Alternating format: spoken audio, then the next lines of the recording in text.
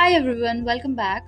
So, in the last episode of Psychology of Self Realization, we got to know what exactly self realization means. We got to know the importance of a human as an organism. We understood what individuality means.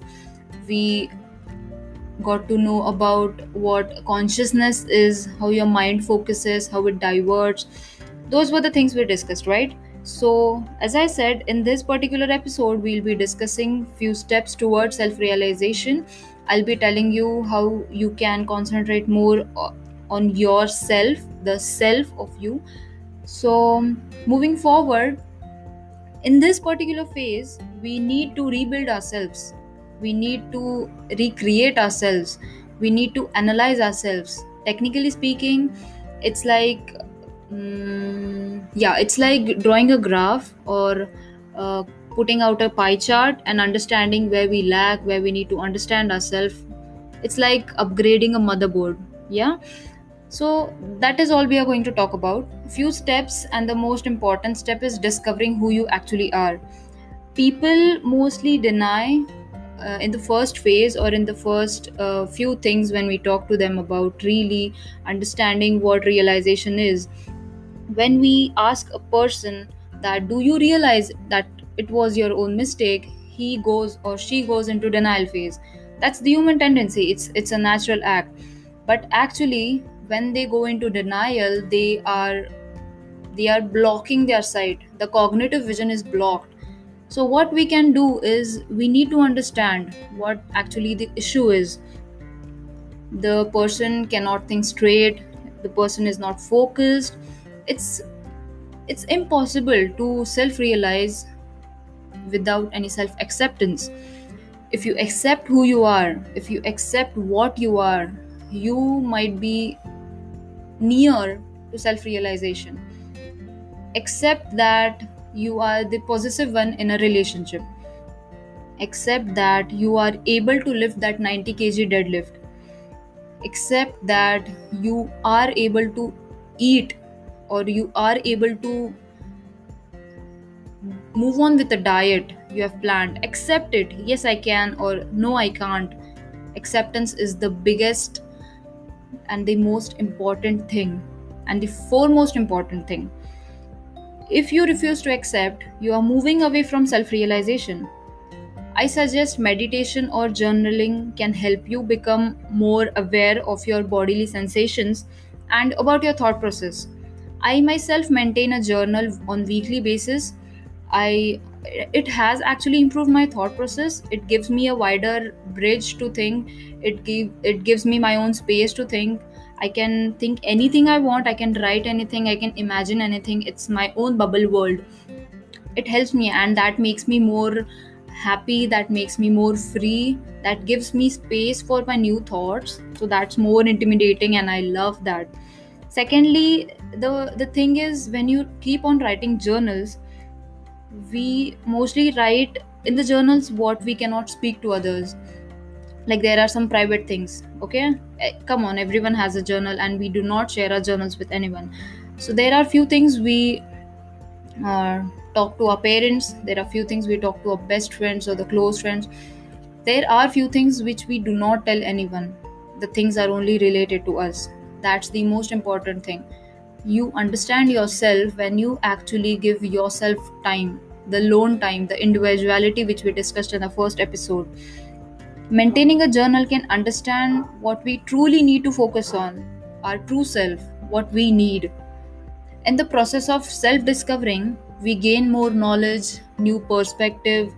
There are new diagrammatic thought processes, which is good for the self realization. You can start writing a journal and see how it goes. It might help you in realizing few things that, yeah, I was wrong that day. I should actually apologize. Or no, I should take a stand here. This is actually what I want. Second and the foremost thing is creating right circumstances for yourself. When we gain knowledge about some personality, when we gain knowledge about some subjects, you start to determine the right circumstances for your personal growth. Meaning, when you know more, the doors are open for more possibilities. Like when you write, your mind gets empty, and there is a new space, there is a new box created in your mind to have new thoughts coming in. Eudaimonia means, it's a term. Scientists have declared it as meaning flourishing. It is achieved when we live in accordance with the nature, that is, our own nature and the nature of the universe. It's simple as it is. Like an introvert personality, it can flourish in solitude when he or she has alone time. But an extrovert personality can flourish in social things like social gatherings, um, meeting 2 to 3 new best friends, or socializing in a club, or in a cafe, or in a bookstore, anything. Everyone has their peaks and perks, right? Lastly, you may want to develop the traits you already possess, or you may want to develop those things which you already have. Okay, like you like jogging, fine, go on a jog every morning. You like writing down things, go start a journaling. That's too easy. Building these things and coming out of your comfort zone might take you few time, might take you few hours, might take you few months, but this is the most important thing and the most successful, I mean say, experiment which you can do with yourself. Getting out of your comfort zone is the only thing you can do when you need to realize something.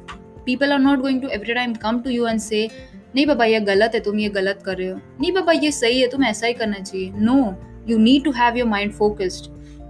Ideas, imaginations, perspective could be the one thing, but the part of self realization is forging our own unique path, forcing us into doing something new, coming out of your comfort zone, and not walking the existing ones. That is where you need to go. Self realization means facing our fears, changing our habits, breaking the patterns, like धाड़ करके तोड़ दो यार, क्या होगा, देखा जाएगा. And making mistakes along the way. That is the best part you can do, guys. Break the rules and make mistakes. You learn from your mistakes. You literally learn the best moments from your mistakes. Moving on is the one. You may choose a path towards mediocrity and security where you are like, नहीं मैं इतने साल से ये कर रही हूँ, I'll be doing the same thing. That is going to give you a dead end. You know what? It's like reading a book which you have already read. You know the story. So do something new. If you haven't attended, or if you haven't attended any opera audience or anything like that, like social group, if you're an introvert, go join a social group. If you're an extrovert, take alone time. Do something which only you can enjoy.